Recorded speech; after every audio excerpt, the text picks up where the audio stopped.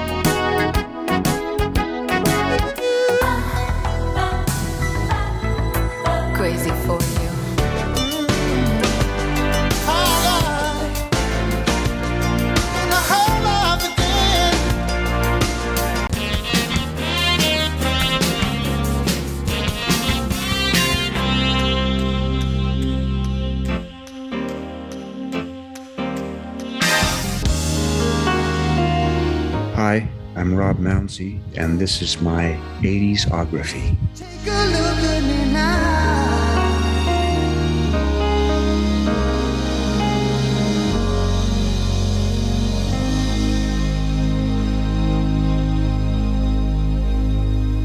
Part 2 of the interview begins now. 1984. So we're in 84 now. Wow. All the way to 84. Quick question on with Chaka Khan on Eye to Eye. It's a single I had at the time. And I hadn't heard it in a long time. I was listening quite a lot recently. It's a lovely song, actually, Eye to Eye. You played the synclavier on that. I did. What was distinctive about the synclavier? Well, I never owned, and I don't remember this song. Eye to Eye? Yeah, Eye to Eye. It's a big hit in the UK. The top 20 single in the UK. Maybe it's on the I Feel For You album. Yes, it is on the I Feel For You album, Yeah. yes. Well, my biggest regret, I'm looking it up on Apple Music as we speak. Mm-hmm. One of my biggest regrets in my life is that Arif Mardin invited me to produce something on that album, and I sort of blinked and missed it. I was working on other stuff, and then it didn't happen. I should have pursued it. It's just it, isn't it? Can you hear that? Yeah, I can hear that, yeah. I don't remember this at all. Really? Either it wasn't a memorable session or you didn't work on it, you got the credit wrong.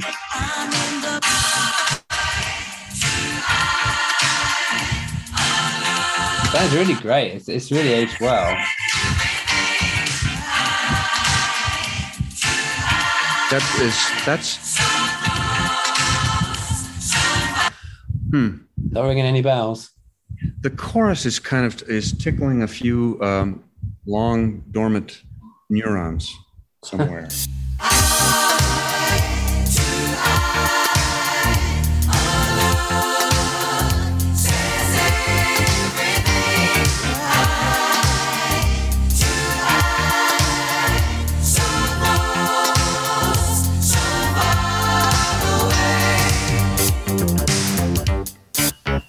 But you worked on so many songs. It's in one decade. I assume a few would slip by the old memory banks.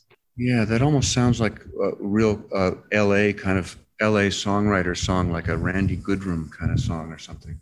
It does sound like layers of synths, like a built sort of thing. Yeah. No, I don't really remember the song. I don't know what I did, and I don't know why I would have played a synclavier. Paul Simon owned one, and I played a little bit on Graceland. Okay. But I never owned one. I think maybe Phil maybe Phil Ramone's company owned, but he wouldn't have been involved in this. This was Arif Mardin. Yeah. So I don't know. That is lost in the sands of time. It was lost in the mists of time. In the mists of time. Okay. You also had your own jazz fusion project. Joe Cool with an album, Party Animals. So was there an urge at this time to do your own thing, to be out front more? Or was this case that just happened to come together and just it was a little side project? These three friends of mine, we were playing together constantly in the studio. And they just felt like they wanted to play live in some clubs in New York. So we got together. I wrote most of the music for it, and we played in some clubs. And then, Japanese companies at the time were fascinated with New York studio musicians. They thought those are they had a fascination. They were like sports stars, really. It's almost like they traded baseball cards or something. So they signed us, and we also played with the Japanese artist Sadao Watanabe, who was a saxophone player, very well known in Japan. And that was part of that connection. And we actually toured Japan for that record. We toured like a dozen cities in Japan or something to promote that. Strange but true. And how was the touring? Was that good? Did it get a good reception? It was fun. Oh yeah, it was fun. I mean, we had fans. I mean, that's a strange record full of strange music. Yes. But it is, yes. But playing it live was fun, and people enjoyed it. Do you have a favorite track? Oh. Okay. You like them all equally. It's hard to remember. The guitar player Jeff Mironoff, who's a wonderful guitarist, wrote his one contribution to writing was a really great little tune called Borderland, which is very, very pretty.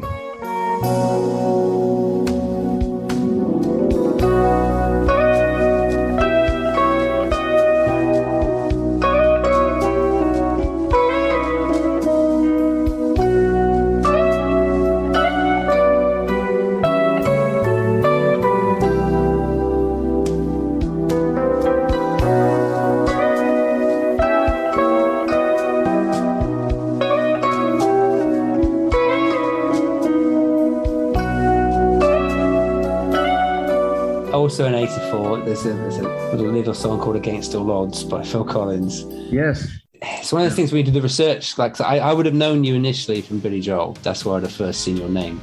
Yeah. And then when you join the dots, you realise this is the guy who did this, and this, and you played the piano and the synths. So apart from the drums and the orchestration, it's all you basically. Yes. So how did that come about, and how was it?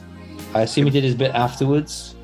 It was actually really difficult the way it came together. That was Arif, and Arif called me for this. And Phil was there. I don't know that Phil ever figured out who the heck I was, but he was around. But Arif had written out a piano part. It was written out almost note for note, and it was 7 pages or something. It was wide, and I had to play it with a Lindrum machine. There was no track. The first thing was piano, but I had to play it to a Lindrum machine, just going, psst. It was like a hi-hat and a cross stick. And the tempo's not fast. It's kind of a slowish kind of ballad tempo. So it was really, really quite difficult.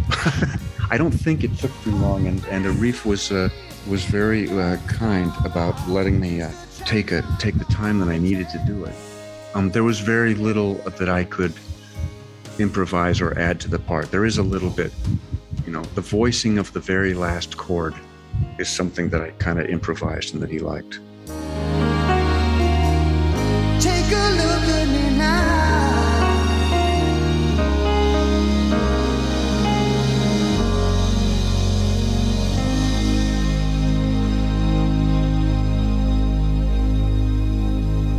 It's mostly written out note for note and had to do it to a slow click. So it was really hard. So how many takes do you think it was? I don't remember. I mean, I was sweating bullets, but we got there. And then they asked me to come in to the booth, and I had my old Roland Jupiter 8 in there. and I played a very sustained organ bass part. That was relatively easy. And then Arif went out in the room and he had done this string arrangement. String section showed up. Arif conducted this very nice string arrangement on it. And I was watching, of course, carefully, listening for stuff that I could steal from him. He was a wonderful arranger, among other wonderful things that he was. He's a great gentleman. And then the drums, I think, were after everything. The drums were after the bass and the strings and then the vocal. I mean, Phil's stuff, I guess, was last. So weird to record drums at the end of a track, isn't it? Yeah. But there was a click track to do it to and all that. And then it was a huge hit. It was #1 hit. Massive. So do you remember the first time you heard the finished version? No, I don't. Would it not have been until you heard it on the radio on MTV? Maybe, yeah. Did you ever meet Phil and speak to him about it? I met him, but he didn't remember me, and he didn't know who I was, and he never figured out who I was. Then Arif died, sadly, and he had a huge memorial service here in New York, and Phil spoke, and I met him outside, and I said, I'm Rob Mounsey, and the guy that played on that song, and oh, great, it's great to meet you again. He went to speak for Arif, and he said, I just met Robbie Buchanan again. Oh, no.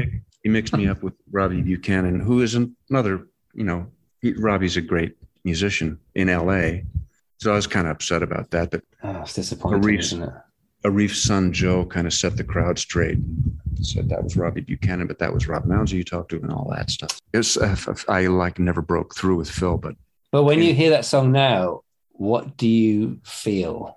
Or what do you think? What do you feel? Do you feel proud? Do you feel that's a good day's work? Do you feel it was a day at the office? Really? Even when you listen to because that's a brilliant record. It's a great song, but it's a brilliant record. And the piano. I mean, it's the heart of the song is the keyboards. Yeah, it's the piano and the synth. It's such an integral part of the song.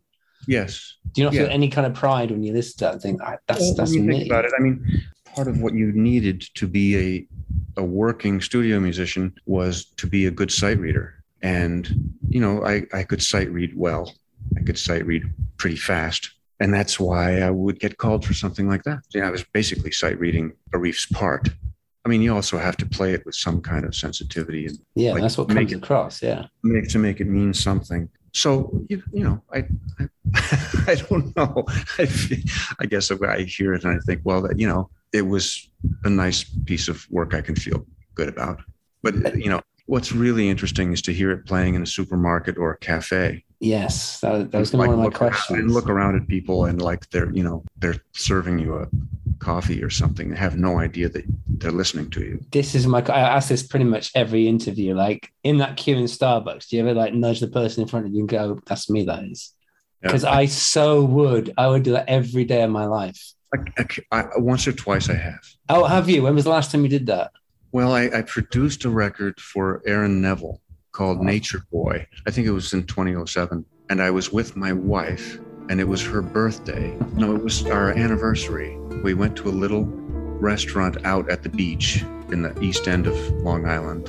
And the record had just come out, and they were playing it at this charming little restaurant. We had just finished it. They said, "Oh, that's my record. I just finished this." And people say, "Really? Oh, that's really nice. This is a good record." And you say, "Well, thank you. That's it." The greatest thing you ever learned is just to love and be loved in return.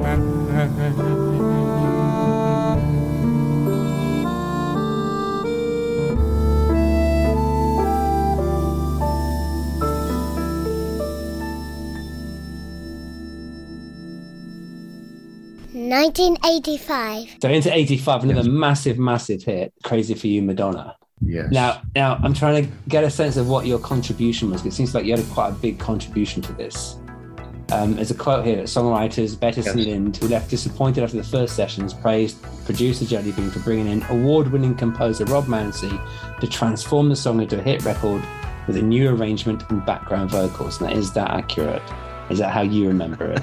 Partly. Okay. Partly. That is partly accurate. Okay. So funny. Let's get into the detail of this. For one thing, well, there was an earlier version of the song that Phil Ramone started producing, and it didn't succeed, and somebody shot it down.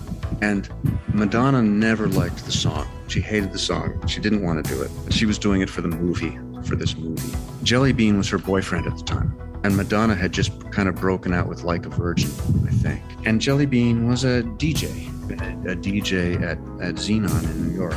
And Warner Brothers, this was a Warner Brothers project, and I had just done a couple of albums with Michael Franks. And we worked with a guy at Warner Brothers, Michael Austin, who was Mo Austin's son.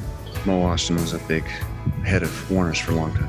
Yeah. And somebody, I guess, said to Jelly Bean, this is a ballad. You're like a dance record DJ. This is a ballad. You need someone to help you. You need some kind of arranger because it's a ballad. You need this guy Mounsey. And I had just been working on the Michael Frank stuff. And that's how I got onto it, actually. Warner Brothers told Jelly Bean that he needed me. Maybe he did. I don't know. But anyway, what I ended up doing, it was really strange. She had a drummer named Stephen Breyer who had played these drum parts, which were really good. They're on the record, but not much else. And what I ended up doing was sort of writing an orchestral arrangement, like kind of writing a 4-staff or 6-staff orchestral sketch, and then playing all the parts individually on some keyboards, mostly on my old Jupiter 8, but also on some Yamaha DX7s. And the Yamaha DX7 had just come out. Everybody was gaga over it because it was the first instrument to have MIDI from the factory, MIDI interface. MIDI was brand new, right? So I played all these orchestra parts, which it was struggling with. I always felt like it sounded a little strange, but there they were. And did those little distorted guitar parts, the thirds,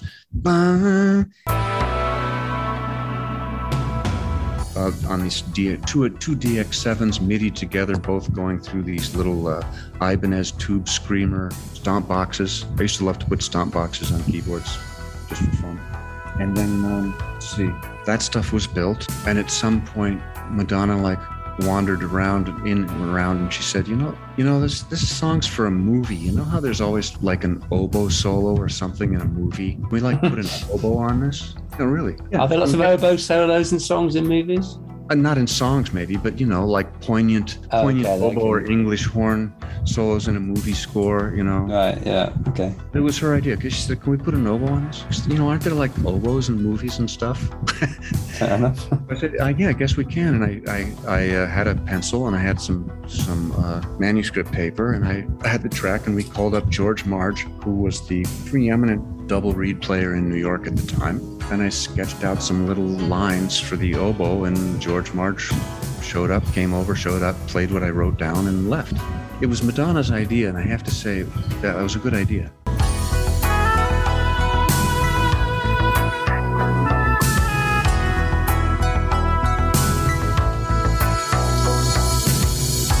Yeah, it does sound good, actually. Yeah, you wouldn't really think of putting an oboe in a Madonna ballad, would you? So it has those little remarks, has those little ba-da-da, yeah, ba-da-da-dee-da, and then the DX7's boom. So it became, part of the personality of the record, and I think, kind of an unusual, colorful part of the personality of it. And that was her idea. But then I came back, I heard that they were mixing. She was mixing with the engineer Mike Hutchinson at Sigma Sound in New York, and I was out on the street. I guess I was in touch with Mike Hutchinson, I don't know. Someone said, we're mixing that song, do you want to come by? And now here's a story I've never told, and it doesn't really make me look very good, but I had never heard the background vocals. She had put those on herself. Those background vocals that go bong, bong, bong, bong, like they're doing the chimes. Crazy for you.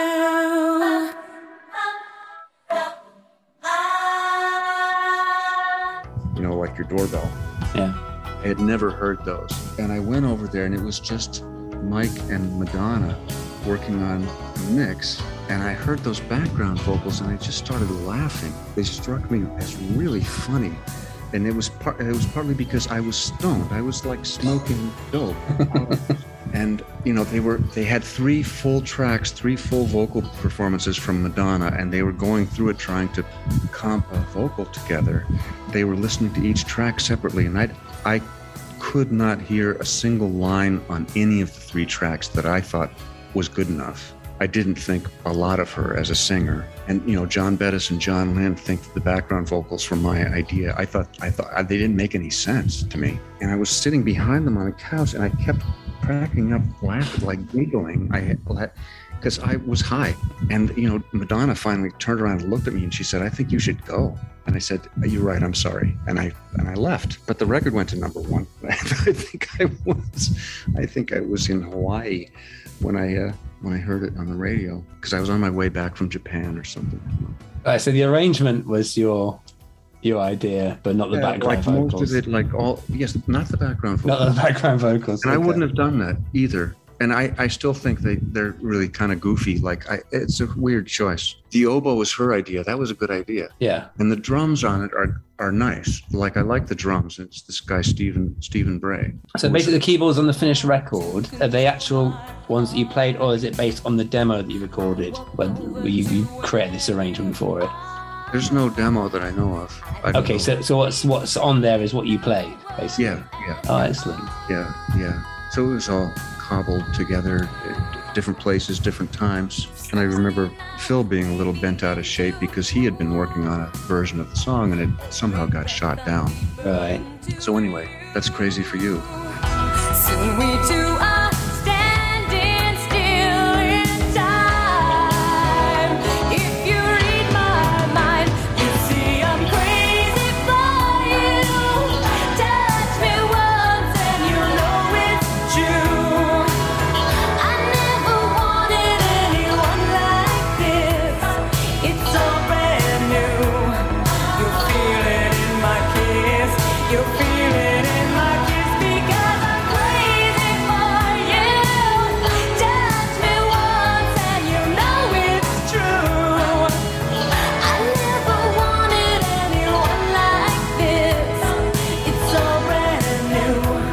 You feel it in my kiss.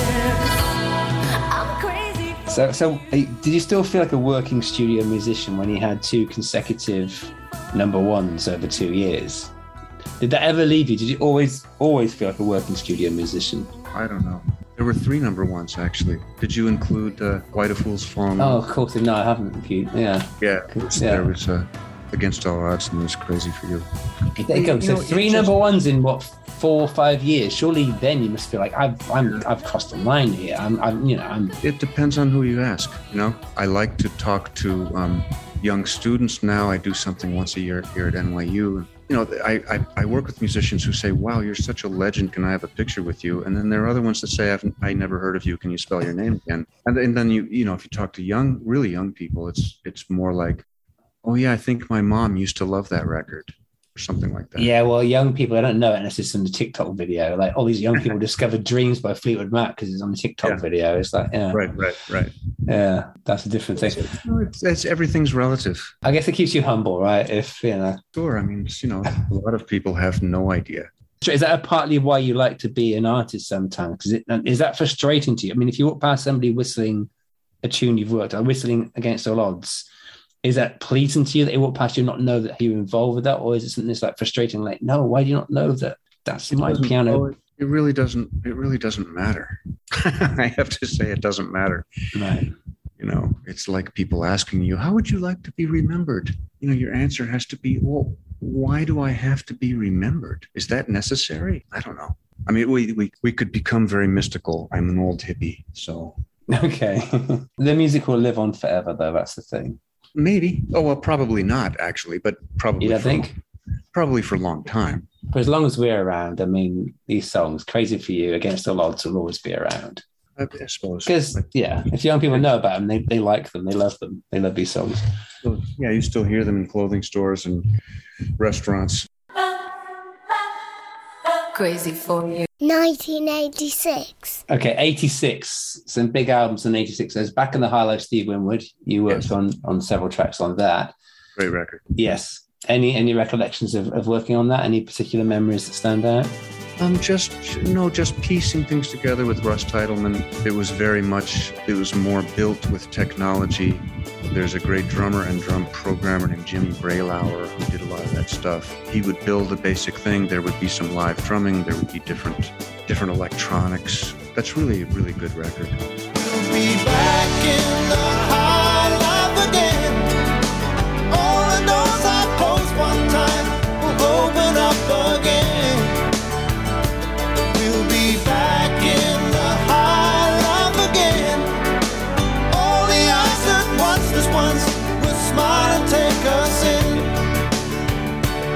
And we'll drink and dance with one hand free and have the world so easily. So we'll be a sight to see. Back in the high life again. And also Billy Joel, The Bridge. You were talking on 4 tracks on that one. Yeah. I remember doing a Big Man on Mulberry Street. Which sounds fantastic. Yeah, that was fun. That was really fun. You know, in my own heart, I'm a big man on Mulberry Street. I play the whole part. I leave a big tip with every receipt. I'm so romantic. I'm such a passionate man. Sometimes I panic. What if nobody finds out who I am?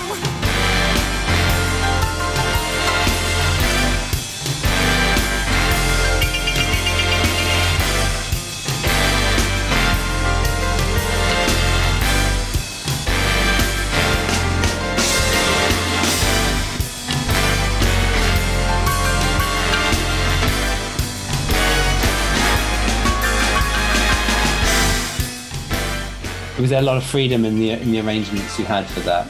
Yeah, a fair amount. Yeah.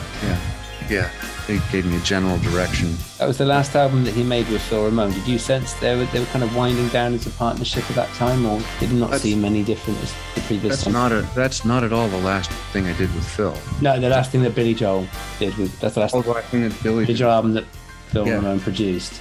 I don't know. I guess things sort of wound down with Billy. He just kind of slowed down. We're all getting a little older. I think he had a few health issues and so forth. But we did a digital single some years ago called "All My Life." My Life. Yes, I was going to ask you about that. That's basically the last song he's done, isn't it? I think so. But it was a big filmed. You can see it on YouTube. It's a big filmed thing where they made us wear ties and pretend we were doing it in the 50s. Have you seen the video? I have seen the video. Yes. Yeah. So, what do you think of that song? Did you like it? It's good. It's not really one of my favorites. I think it could be stronger. All my life, I've searched this whole world through. Try as I might to find someone like you. The years drifted by, but it was always on my mind. I didn't know just how long I'd go until I ran out of time. He's written so many great songs. Yeah, as a fan, you kind of admire the fact he stopped when he did, while at the same time feeling frustrated that, what songs could he have written in the last 30 years? Sure. Yeah. You might imagine that New York State of Mind is a very popular song here in New York. Yeah, I can imagine. And great song. Yeah, he's written a lot of great songs. Right. Also in 86, of course, is Graceland, Paul Simon. Yeah. Now, we touched on You Can Call Me Out before. Right. There's quite a long quote from co-producer Roy Halley. If you don't mind me reading it. It's my idea to end the tune with the excitement of having live horns playing the part that already been played several times by Rob Mounsey on the synth. then doubled that part by syncing them back in the mix stage. However, it was Rob who wrote it down for the horns. It's his arrangement, and the groove that's going on in that song is Rob's groove.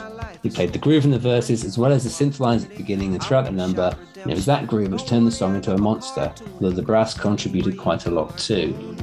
Now, again, is that true? And we're talking about arrangements.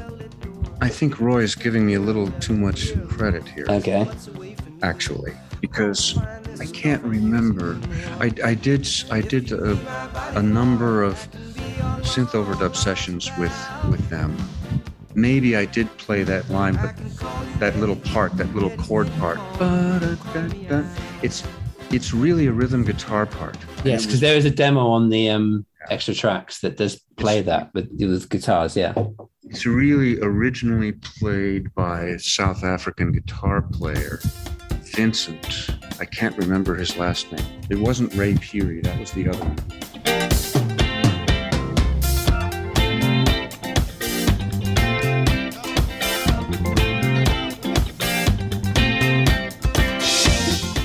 And I might have played along with it on the synclavier or something. That part I don't even remember. I probably did. But then Roy and Paul asked me, can you make a brass section play along with that same part? A bunch of brass. And they said, can we have a bass saxophone on the bottom of it? Why they specifically requested that, I'm not sure. But there is the bass saxophone. And then it's something like 4 trumpets and 4 trombones. I don't even remember. But the arrangement probably took 10 minutes to write or less, because it's 2 bars repeated forever. One time it's different. That one time it's different. And then in the fade, at some point, they go through it 8 times, and then they jump up an inversion and they play a higher inversion of it. But that's all.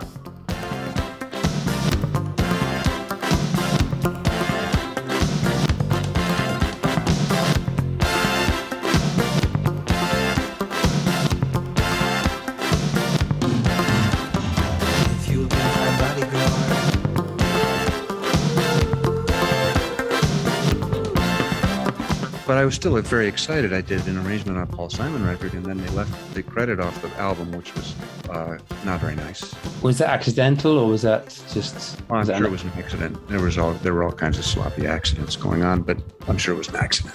Right.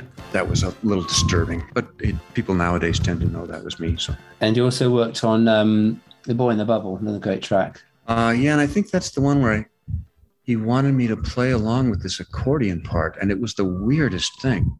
That's the part where he comes in. It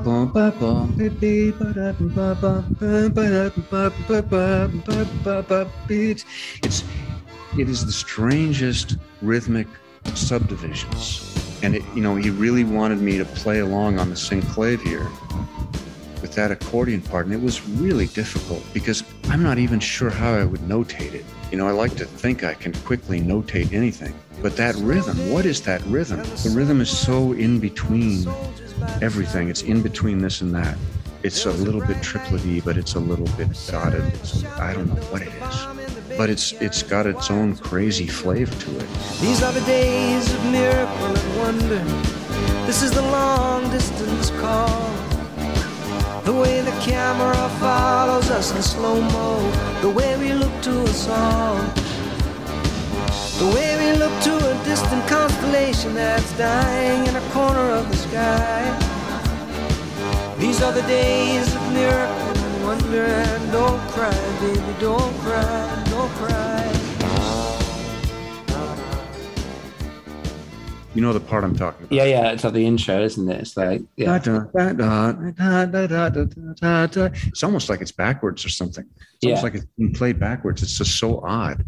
But that's what makes the album so interesting, because it kind of meshes these two worlds together and creates something, this hybrid is completely unique.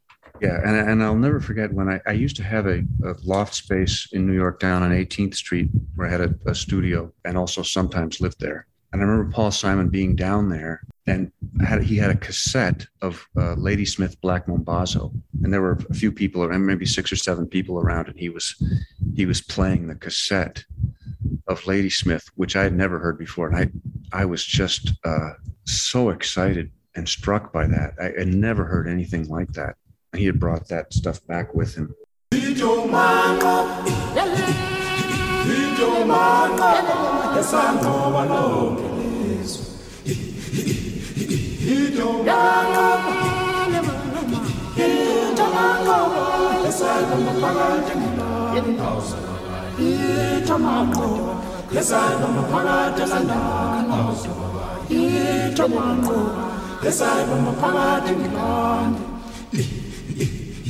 When was the last time you listened to the album all the way through? Graceland? Yeah. I don't know. I hear pieces of it all the time, here and there. It's a fascinating record. I mean, You Can Call Me Out was absolutely massive in the UK. It's like number 4. Yes. It's like a big, massive hit. So that you still hear that everywhere all the time. Yes. It was a big hit here. My niece just got married a week and a half ago, and they played it at her wedding party. I had no idea that was coming. Really had to walk outside. I mean, sometimes I just can't listen to stuff that I did. Why? I don't know. It's like there are too many thoughts and opinions attached to it. It's easier to listen to something that you had nothing to do with. So when you listen to that song, what are your thoughts and opinions of it? Oh, memories of doing it, memories of the people involved, memories of that ridiculous video with Chevy Chase. Do you not like it? I don't know. It's okay. Do you think it trivializes the song? No. I mean, the song is a fun-loving song anyway. Yeah. I mean, it's not a serious song. I don't know. I don't know. When was the last time you spoke to Paul Simon? I think it must have been at Phil Ramone's memorial service, where we played together on stage. Like we played 50 Ways to Leave Your Lover with Steve Gadd, the original. Oh, cool. The original drummer who invented that famous drum part from the verses of that song. God, possibly the most famous drum part of all, isn't it? It's just so distinctive. Maybe, yeah. Naturally, it was just a little exercise he was warming up with in the studio. That's how Paul discovered it. It sounds like that too. Is there footage of that performance? Was it filmed? Oh, I don't think so. It was really great to be on stage with Steve and Paul and play that song and have Steve playing that part. I mean, people were so excited just to see him do it. Wow. Kulumani sizwe sinenze njani bayajabula basithanda yo 1987. Okay, we're into 1987. Back as an artist now with Steve Kahn, who made Local Colour, which got nominated for a Grammy. Would you describe that as ambient jazz? What would you? I don't know what it is, but Steve invited me to do that with him, and it was fun. Steve's a good buddy of mine. We certainly, I guess, thought we had made some sort of jazz record. We had no idea we'd made a new age record, which is, the Grammy we were nominated for. So we were very amused by that, but it was really fun. And we were trying to find a really new process and a really new way to work. We would sit down to sort of a basic rhythm pattern and improvise and noodle and throw things back and forth. And, things developed from that.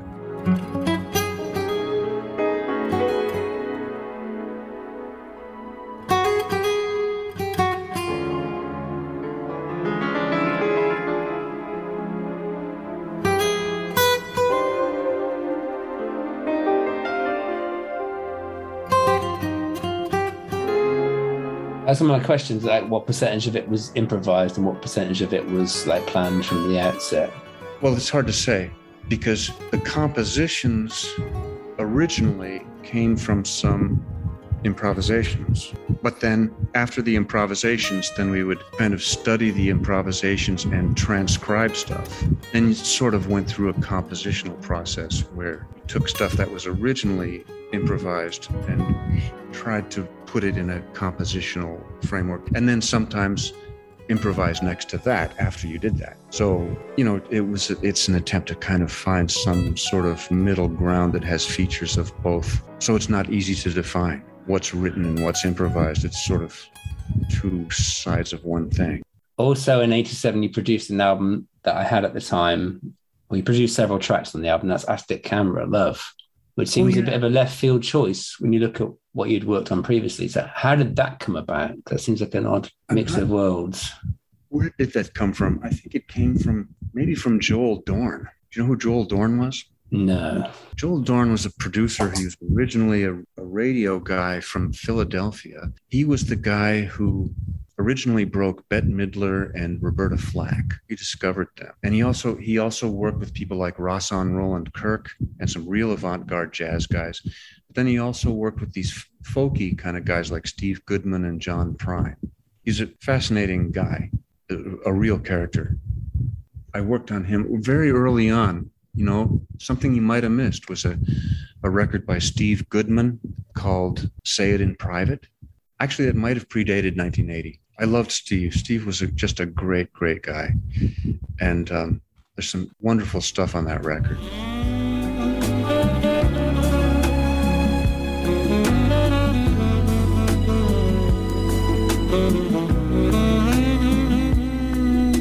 You better watch out if you don't want me around all the time, 'cause I'm attracted to you.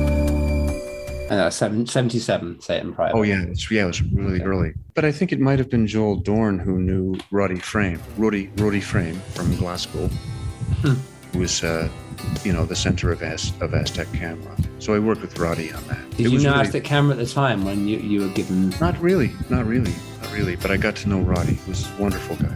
Killer on Street for me is the classic. Yeah. That's a beautiful song. Yes, it's a great song. Great song. As the ships and the steel slip away to the cry of compete, there's a message for us. We can get there by bus from Killamont Street. There's a message for us. We can get there by bus from Killamont Street. Okay, also 87 going to 88 is Carly Simon. You worked on several tracks on a Coming Around Again album. Yes. Including As Time Goes By, A Vision of Time Goes By you produced that has a Stevie Wonder harmonica solo. Yes. How did that come about? They called him and invited him in, and he said, okay. Simple as that. Yes, and he had to come in playing the middle eight of that song. Moonlight and Love Songs Never Out of Date. And he didn't remember it. He remembered the first part of the song. He didn't remember the middle eight, so I had to sing it to him, which made me very, very nervous, having to sing to Stevie Wonder. Yeah. Now, of course, I mean, the guy is absolutely, he's a musical genius. And I've worked with him since then on other things, and he's really, it's astounding. But naturally, he got it really fast, and he played great, and that was it.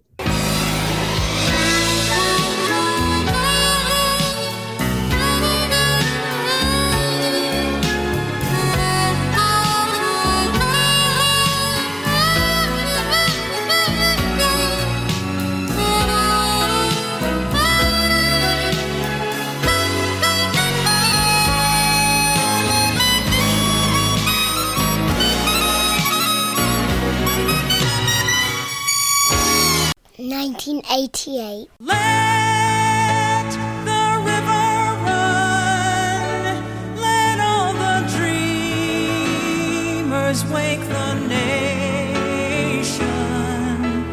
Come, the New Jerusalem.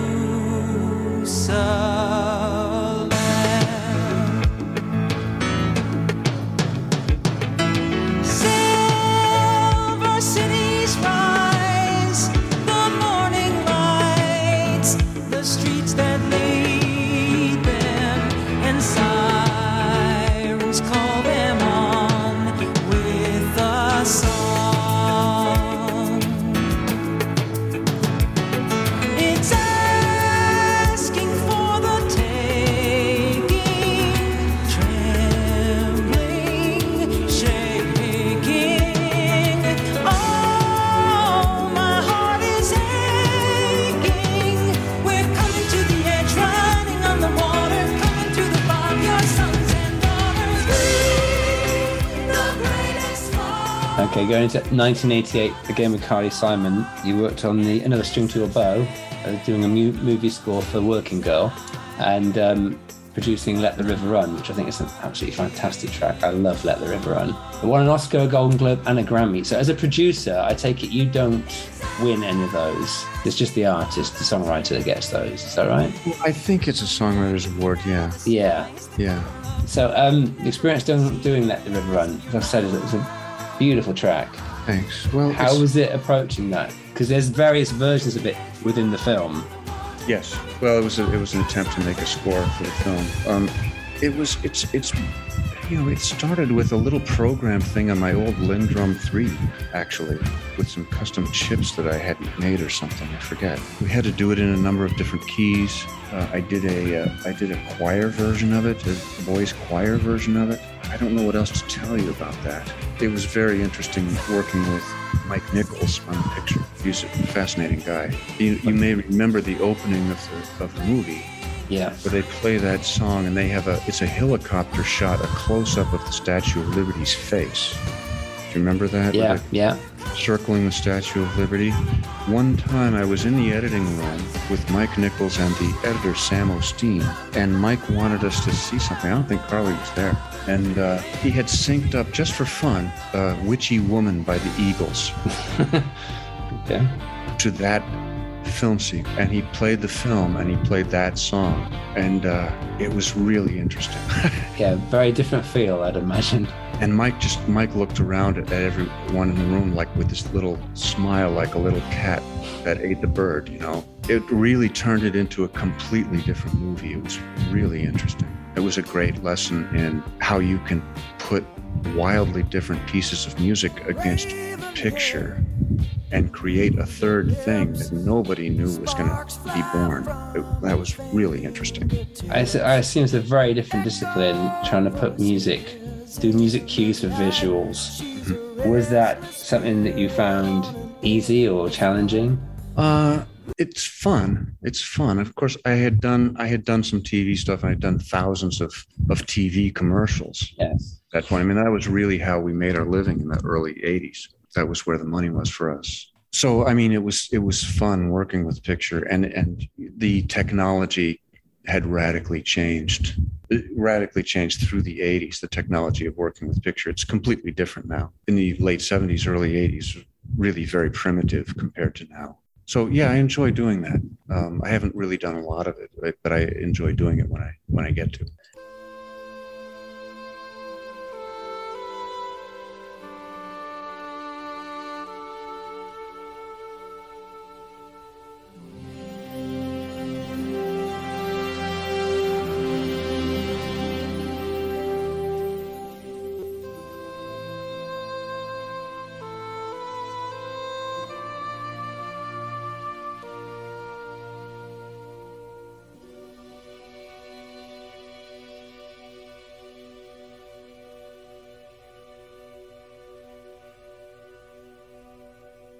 Another album in '88, another one I had at the time was the Brian Wilson first solo album. Yeah. Do you know exactly which tracks you played on that? I don't know. You don't? Because you're credited on Emu timpani, piano, synth guitar, and emulated cello. Does that ring any bells? Oh, yes, I played the emulated cello on that song. Or that's a weird credit to have. It's weird that someone would be that specific. It's, that doesn't make sense, really. No, that was just something that I did, again, with Russ Titleman, just making some sounds on some tracks that already existed. Okay, so it wasn't with Brian there? Brian was there sometimes, yes. Okay. And was Dr. Landy around as well? I didn't meet Dr. Landy. His minions were around. Okay. His little interns. That was very peculiar because I remember being on a session with Russ, and it was just a normal little overdub session. We were trying to find sounds we liked. We were trying to find a part we liked. And then one of these kids gets on the phone talking to Dr. Landy, reporting in, saying, yes, Rob and Russ are working. And at first they really couldn't get a groove going, but now they've kind of gotten a groove going, and now they're recording something. And it was really strange to be reported on. It was like the Stasi reporting us, Yeah, I spoke to Hugh Padgham who mixed the record, and he said something very similar about people being around, kind of noting things and observing. Yes, so spying and taking notes and then reporting to Dr. Landy. It's really bizarre. So how was Brian Wilson? Was he focused? Was he someone you could have a conversation with? No. To me, I don't like to say it, but he seemed kind of impaired. Right. Okay. And a bit disoriented, and I don't know. I felt bad for him. I don't know what was going on there. Hey, Rosie, that's what you need tonight. Oh, love, mercy to you and your friends tonight. Love and mercy, that's what you need tonight. Love and mercy tonight.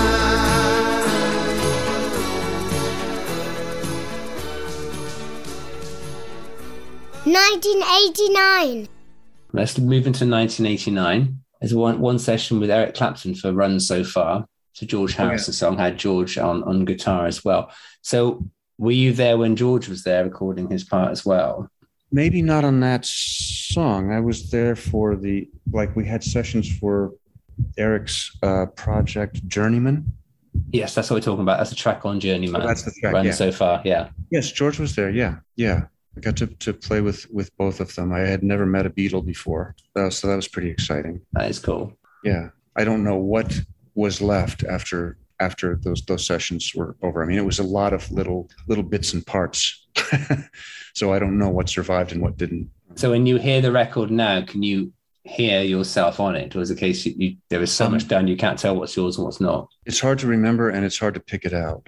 Sometimes I think I'm picking it out, and sometimes I'm not sure. So when you're working with people like Eric Clapton and George Harrison, are you able to just separate who they are from them being musicians you're working with, or are you playing your part, looking across, saying that's a fucking Beatle there? I guess you try to save that part for later. Yeah. You have to forget about that. Yeah. I mean, you're there to do something, and they wouldn't have called you if you weren't able to do something special. And so you have to remember to do that and what it is, and forget about that other stuff. Were you able to have a conversation with George afterwards and ask him those kind of questions? Yeah. A little bit, yeah. He's a very nice man. He's a bit, he's very soft spoken. Yeah. And quiet. Eric is more outgoing, but they were very nice to work with. It was very nice to meet them. And of course, I know that they're old friends and been through a lot together, including being married to the same woman or something at times. I forget. Yes. Yeah. But no, I have good memories of that. I know something I ought to say. Stuck here, trying to find a way, and you know that you can't get away, and you know you can't hide from yourself. Lonely nights, blue guitar, no way out, can only run so far. Okay, and we mentioned at the very beginning of the interview, the Flying Monkey Orchestra, your first album. Where did that name come from, the Flying Monkey Orchestra? It was kind of from Chinese mythology. It was really from the Journey to the West, which is an old Chinese myth about the monkey spirit, who was kind of a trickster type character, mischievous character. So it was really from that. And a particular like Three Moons, is that all your voices on that? Yes.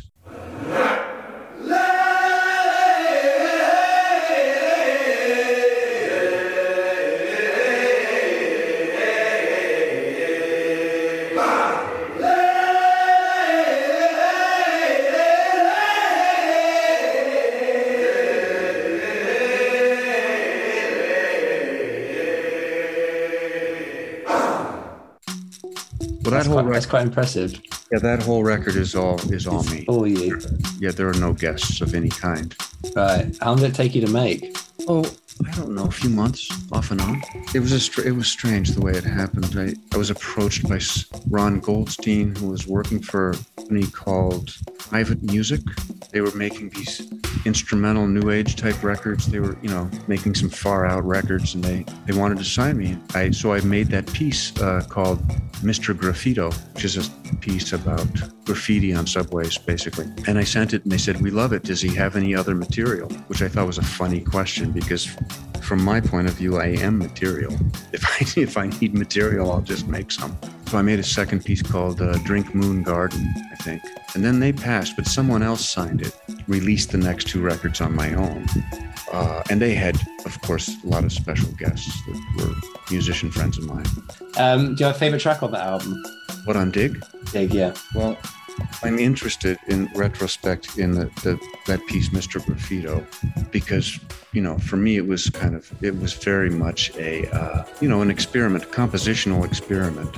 It has some indefinable form to it, but it interests me a lot to listen back to it now. I was stretching out. I was looking for new things to do and new ways to do it. A fairly far out record. I mean, there are a lot of people that absolutely can't get even a quarter of an inch into it because they just don't. They're just not going to get it. Yeah. They don't want to get it. like what is that? Kind of the way that I felt when I heard Bitches Brew the first time when I was a kid. I couldn't understand it at first, but after 2 or 3 listens, I started to hear everything. Yeah, it's one of the things that if you do get it, you really get it. Yeah, well, yeah. And also sometimes it takes more than one listen and stuff starts to emerge from it.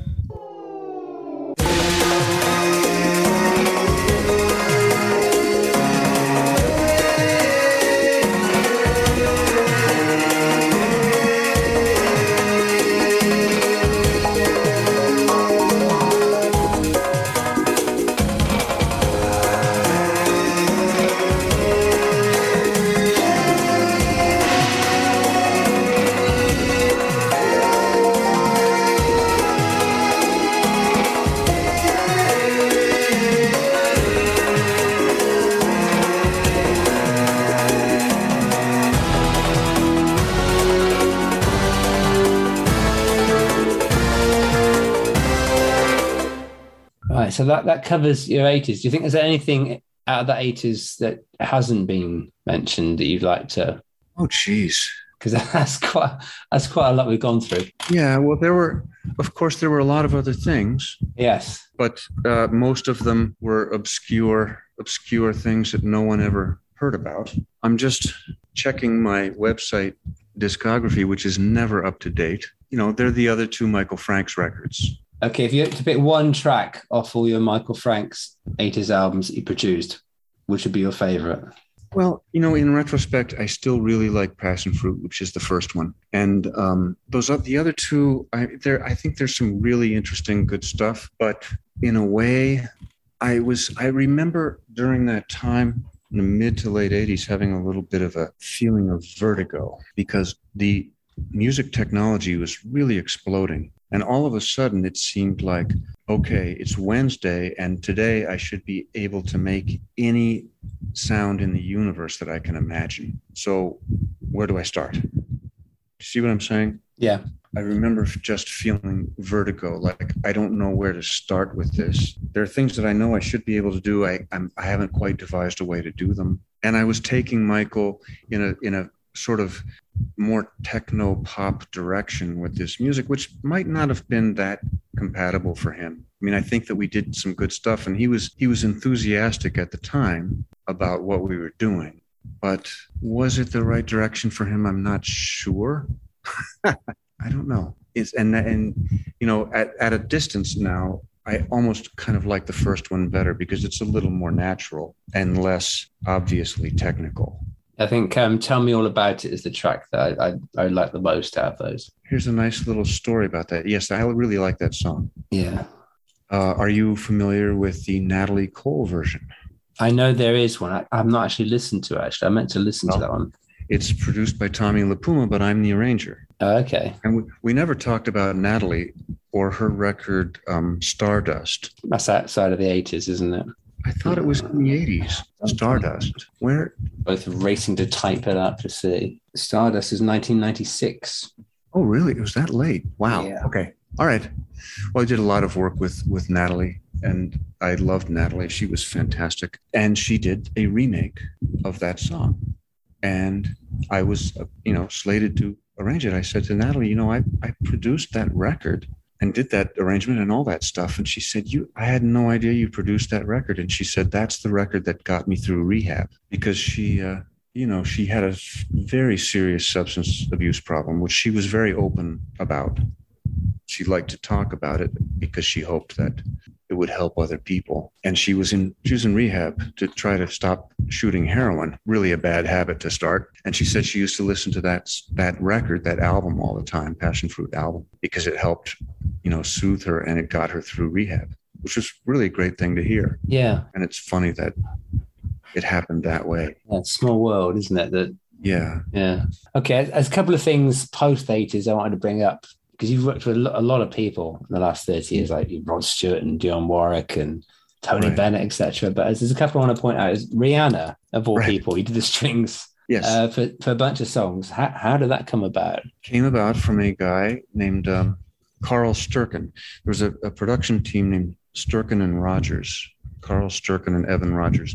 These were the guys that discovered Rihanna down in Barbados, because she was the daughter of the housekeeper, and they brought her up to New York, and they made these records. And I did one of the really famous ones, which was called Unfaithful. Yes. Which was originally called Murderer.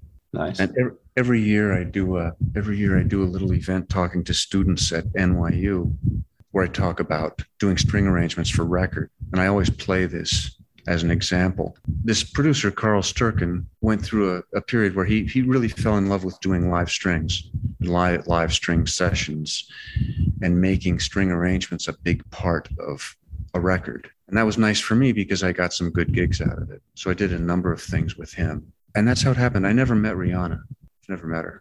So you still never met her? No. Do you have a favorite out of the ones you worked on? Because I think there's 4 songs. Now I Know and Faithful, Final Goodbye, and A Million Miles. Do you have a favorite? I don't remember the other one. You credited on them, so... No, I know I did them. Oh, you did them? Yes, okay. Yeah. No, I don't remember them because I never hear them. Okay. I hear Unfaithful every April because I do this event where I play it for students. Right. And I do have the scores for these. I show them the scores and I talk about the scores and the arrangements and how they got recorded and so forth. That's cool. Story of my life, searching for the right, but it keeps avoiding me. Sorrow in my soul, cause it seems that wrong really loves my company. He's more than a man, and this is more than love. The reason that the sky is blue, the clouds are rolling in, because I'm gone again, and to him I just can't be true. And I know that he knows I'm unfaithful, and it kills him inside to know that I am happy with some other guy. I can see him dying. I don't wanna do this anymore. I don't wanna be the reason why. Every time I walk out the door, I see him die a little more inside. I don't wanna hurt him anymore. I don't wanna take away his life. I don't wanna be a murderer. Okay, another one is the much missed George Michael. Much loved. You worked on songs from the last century on the Symphonica LP. Any particular memories of working with George, and any particular tracks that stand out for you now? Well, that was with Phil Ramone again. Yeah.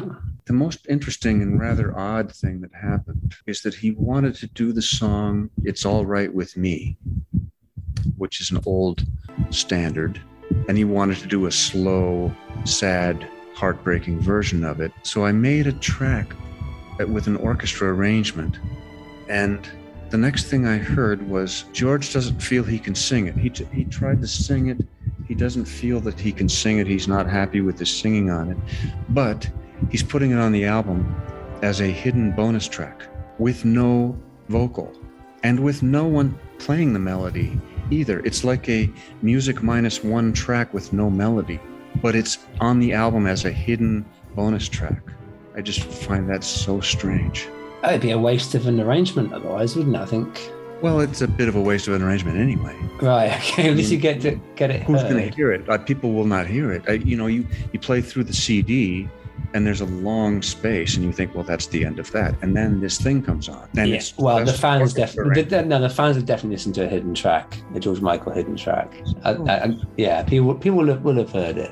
The weirdest thing, because I was sitting in a cafe in Manhattan on 9th Avenue, and it came on, and I recognized my own writing after a minute. I thought, what on earth is this? It sounds kind of empty, and there's no melody.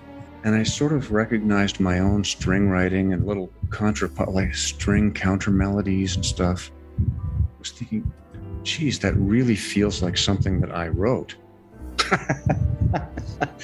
And it was. I couldn't believe it. And I asked them, it's this hidden bonus track. It's. And then strangely enough, sometime later, I sold a copy of that arrangement to Frank Sinatra Jr., who wanted to do it live. It was in the style of his father. Now, Frank Sr. had already died. Frank Jr. died. George Michael died. Phil is gone. I'm the only That song survivor. is cursed. Destroy that arrangement. Have you still got the arrangement for that? I'm the only survivor in the whole story. That's terrible. Somehow. It's all right with me. Yeah. It's all right with me. Well, now. So, is there a recording of Frank Sinatra Jr. singing that? No, I don't think so. No. I doubt that's a shame. That's a It's shame. It something wasn't. it's something he wanted to do live, I think.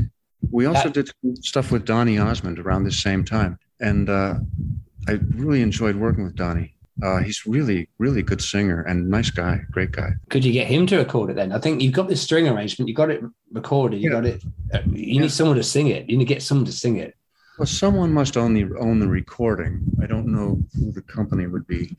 Okay, you got the arrangement. You can do it again, record it again, right, and get someone. I want to hear a version with the vocal. Yeah. If you could pick any of the artists you work with that could realistically record it, get Rihanna to do it. There you go. No. I've worked with a lot of wonderful singers, and she's not one of them. Oh, ouch! Burn. I'm sorry. Did I say that out loud? You don't rate it. So the songs that you did the strings for her, do you not particularly like her vocals on them then? Well, I don't understand why they like that vocal sound on her. I don't understand why they like it. Such a needly, bright, thin, needly vocal sound. Like that's her trademark. And I just don't care for it. But, maybe it's a matter of taste. That's the modern style, I guess, isn't it? It's for her, it certainly is. A murderer, no.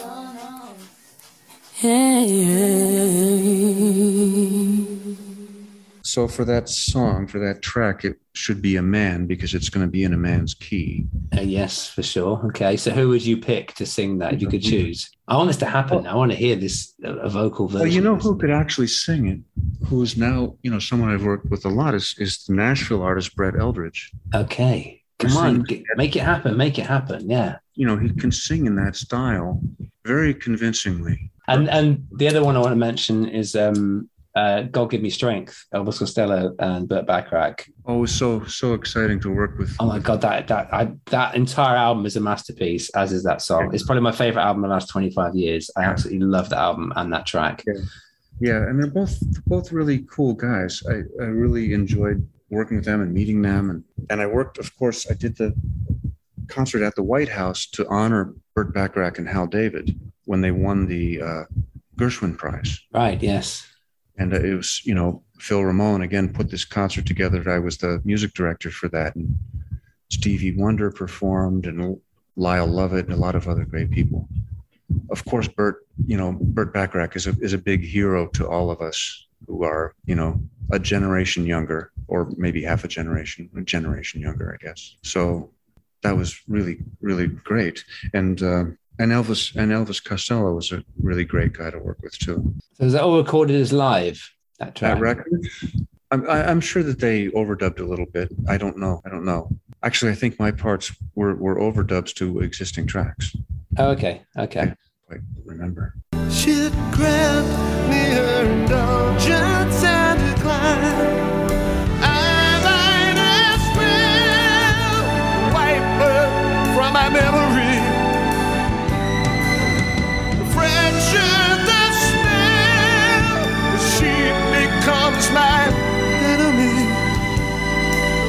And maybe I was washed out like a lip print on his shirt.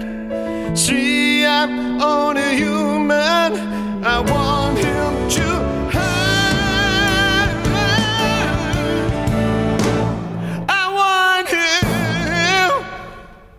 want him to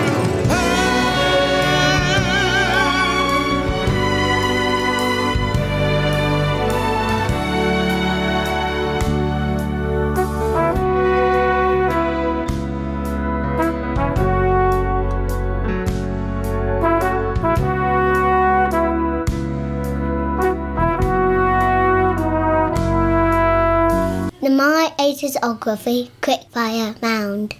The weirdest place you have heard your music? I wish I could think of something good. I can think of some nice places that I've heard it. But Okay, what's the nicest place you've heard your music? well, one nice one was in Hawaii, hanging out with some friends at a barbecue in the backyard, everyone drinking rum and tonics, and Crazy for You came on the radio in 1985. Oh. That was kind of cool. That was kind of cool. And you pointed out that this is your song, yeah? Oh, this is a thing I did. Yeah. I had no idea it was number one either. I was just surprised to hear it. Okay, biggest diva moment witnessed. Oh boy, biggest diva moment. Wow. Probably it has to be Aretha Franklin. Okay. At the Music Cares concert where we first did her performance of Nessun Dorma, the Puccini aria, trying to run through it with her was very, very difficult. And I was tempted to just leave the stage and go home. Is that because she didn't want to rehearse it, or she was nervous? No, it was, well, it was, at first she was saying, just set a steady tempo and I'll just backphrase and I was thinking, this is Italian opera. This is not going to work, but you cannot tell her anything. I mean, it's Italian opera. It should be con la voce, meaning, Miss Franklin, you just sing it however you feel it, and my eyes will never leave you, and I will conduct everyone, and we will be with you. That's how you'd want to do it. But, she couldn't really trust to just set a steady tempo. So we tried doing that naturally. It didn't work. She said, it's running away. It's running away. And so you couldn't play it fast enough. You couldn't play it slow enough until you'd managed to just run through one, and she starts to feel comfortable and it works. And then she's blowing kisses at everybody and everything's wonderful. And of course, when she did it, she blew the roof off the place. I mean, it was unbelievable. Yeah, I've seen the video. It is quite amazing. Well, you've seen it probably in the Oscars, which was the next night. And that wasn't even her key.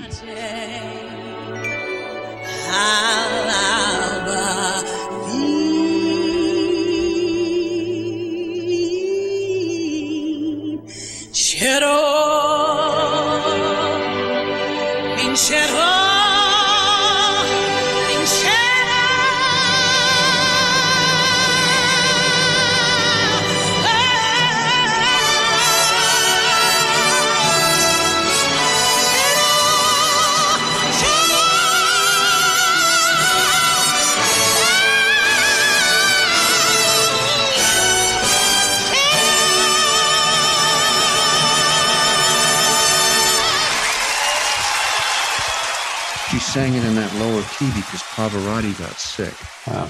And she just took the stage because she had done it the previous night with us in New York. There's a version out there where she sings it in the correct key, and it's just astounding. It's made from a recording of the live thing that we did, but then we overdubbed more strings and stuff. It's fantastic.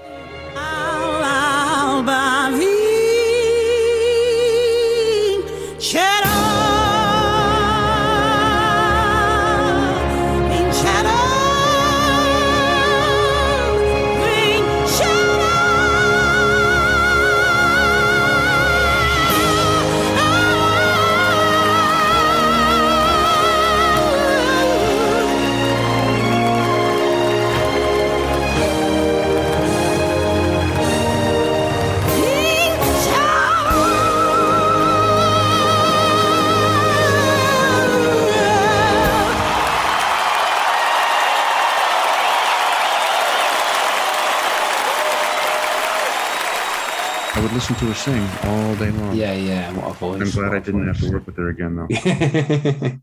Really, it was too hard. You had worked with her in the 80s on an album, hadn't you? Yeah. Was she difficult then as well, or was it just? I can't remember if she was around. I think she was around, but she wasn't real involved. Right. Okay. Hidden Gem song more people should know. It's like an album track or a single didn't do very well, but you think it should be known by more people. Okay. Our production of on Aaron Neville's album Nature Boy of the song Who Will Buy? Who Will Buy? Who Will Buy, which is from the musical Oliver, but our version of Who Will Buy by Aaron Neville. You should hear that. What makes it so special? Well, I hope that you will feel that the arrangement is special, that his performance is special, and that the performers on the track are special. And it's a rethinking of the song, but in a way that really works and that works for him. I hope. Who will buy this wonderful feeling? I'm so high, I swear I could fly. Me, oh my, I don't want to lose it. So what am I to do to keep the sky so blue? There must be someone who will buy. Okay, always end on that same 4 questions. Okay, so your biggest professional disappointment of the 80s? Biggest disappointment. I've been very, very lucky. I don't know that I have the right to claim to be disappointed by anything. I mean, a regret that I have, as we said earlier, was not jumping up and getting involved in the Chaka Khan I Feel For You album. And I love Chaka too. I think she's just the greatest singer. I love her singing. Your single favorite moment of the 80s professionally? If you could freeze frame one moment in time in the decade, what would it be? Well, I'm not sure, but oh shoot, I was going to say something, but I don't think it was in the 80s. What were we going to say? It was something from the Natalie Cole session, but that doesn't count because it was. Was it being high and telling Madonna that their backing vocals sucked? That's quite cool. You told Madonna that you laughed at Madonna's backing vocals. Not many people got to do that in the 80s. I didn't say that they sucked. You laughed. You just I was just giggling because they sounded funny to me. Okay. And I felt like the parts did not fit together, and I just started laughing at it. I mean, I was horrified by her lead vocals actually, but oh really? Did you express that in any way? No. I mean, you can't do that. You can't do that to a singer. No, singers are very delicate people. Yeah. Singers could be extremely fragile. Oh, here's one. Just a really fun moment. I used to work occasionally with Phoebe Snow, and I really loved Phoebe a lot. She's a great person, a real nut, but in a wonderful way. And when I first was introduced to her by my friend Elliot Shiner, the great engineer and mix engineer, she was on vocal rest, and she had a little pad and pencil, and she was writing little messages to people because she was not supposed to speak. She was on vocal rest, which a lot of serious singers do every so often, right? So we were introduced, and she wrote a note to me, and she said, "Can I do anything to you that I want?" and I looked at her, and she didn't look terribly dangerous. So I said, well, okay. You can do anything to me that you want. And she grabbed me and she buried her face in my neck and gave me a big raspberry in my neck, like you do to a baby. Yeah. And then she just looked at me and smiled to see what my reaction would be, I guess. And I was really, really shocked. From then on, she could just do no wrong to me. I don't know what it was. It's just the fact that she thought to do that, and she thought it was funny, and and she did it. And who cared what anyone thought? I just loved her. I loved the way that she sang. I loved everything. I loved who she was. I love the fact that you've worked on Oscar-winning songs. You worked on Graceland. You've worked with all these different people, and your highlight is being given the raspberry by Phoebe Snow. That's brilliant. Yeah. It was special, and it was and I really loved Phoebe. When she died, I was just so sad. That was one of the times when I just cried and cried because Phoebe was gone. It was just it was really, really, really special. The Eternal Jukebox. I do a thing called the Eternal Jukebox, where all music is gotten rid of, but you're able to keep 3 of the songs you worked on in the 80s for all eternity. Which 3 songs do you keep? That I worked on? Yeah, any songs you worked on in the 80s. Well, maybe one of them would be Third World Man. Okay. That's a great one. Oh, man. You're taking me back to the 80s, and the 80s they were a long time ago. And I don't make a habit of re-listening to stuff. Oh, here's a good one. And I think it looks like it came out in 1980. One of my favorite orchestrations I ever did for Ashford and Simpson. It's a song called Landlord by Gladys Knight and the Pips. That's a good one. Put that one down. Okay, what makes that special to you? It really works. It's a good orchestration. I love Gladys. I love Gladys. I love Gladys. I love the song. The song's a really sweet little R&B song. I don't know. I just like everything about it, and I'm really proud to have done it at a very, very tender age too. Yeah, that was 1980, so that's good. And is there a third song you'd keep? Let's say Michael Frank's "How the Garden Grows." That's the closing track of Passion Fruit, featuring Toots Thielemans. Yes, on harmonica. Yes.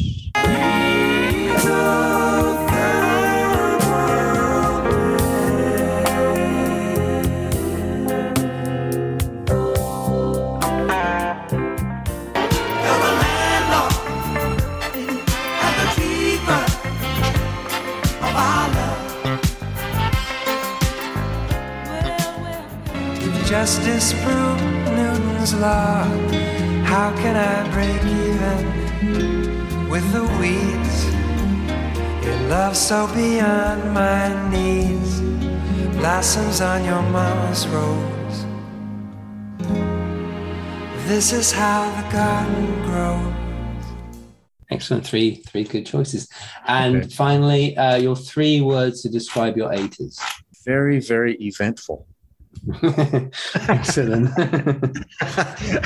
Does that work? That works perfectly, yes. It too varies, but maybe that's a little redundant. This is the end of the interview. Thank you very much. That was the end of the Rob Mounsey interview. Massive thanks to Rob and Joe for setting it up. Check out Rob on his website at robmounsey.com. Really interesting guy, Rob, with a great career, and just for the work on And Let the River Run alone, he deserves the immortality that he doesn't crave. I love this version you're listening to now. The humming Carly version. It's called Looking Through Catherine's House.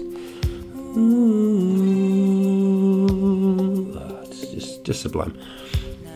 I could listen to this on a loop for about 3 days. So God bless you, Rob, and God bless you, Carly.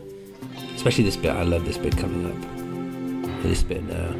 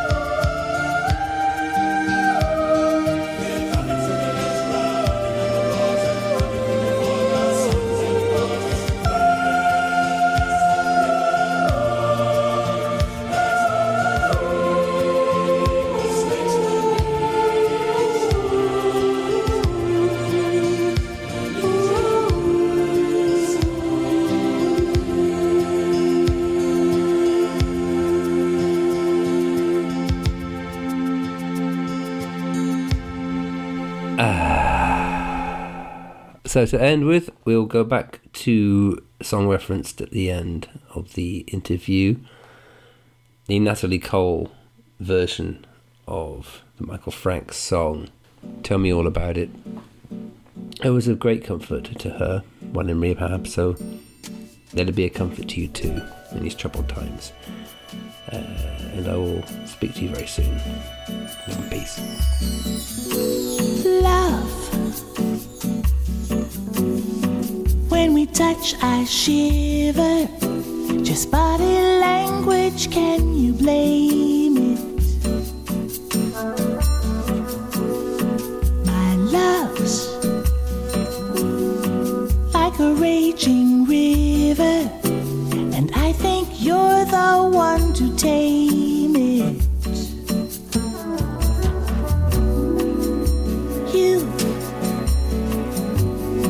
You're the quiet, shy type.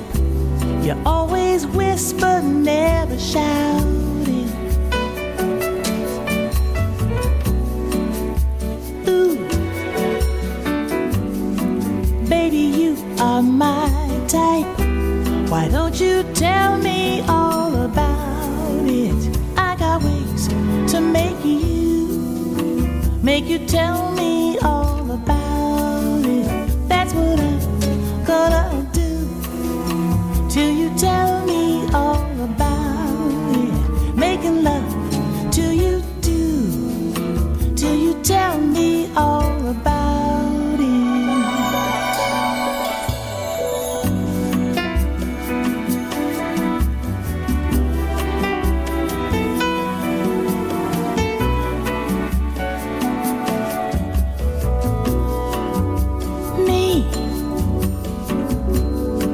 I'm a lousy loner.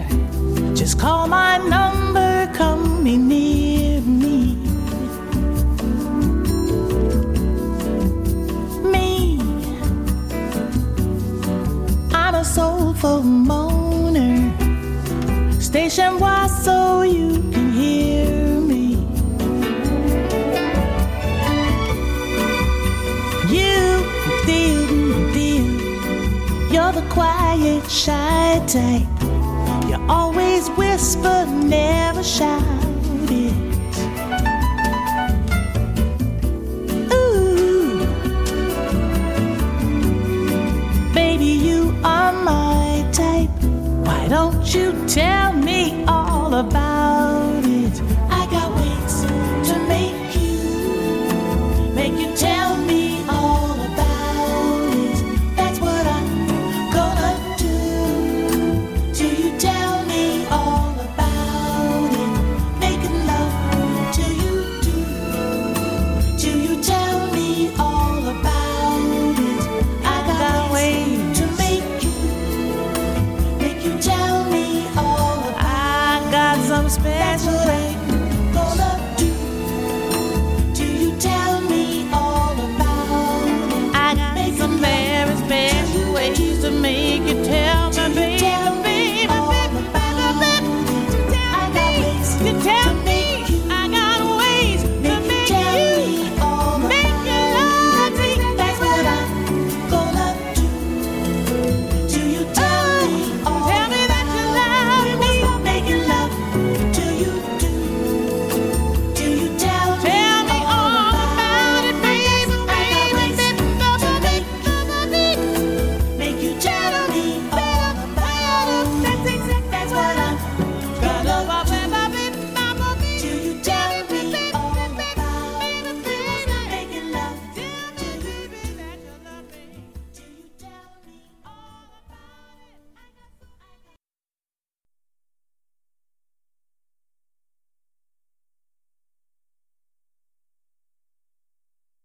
We're coming to the edge. Running on the water, coming through the fog, your sons and daughters.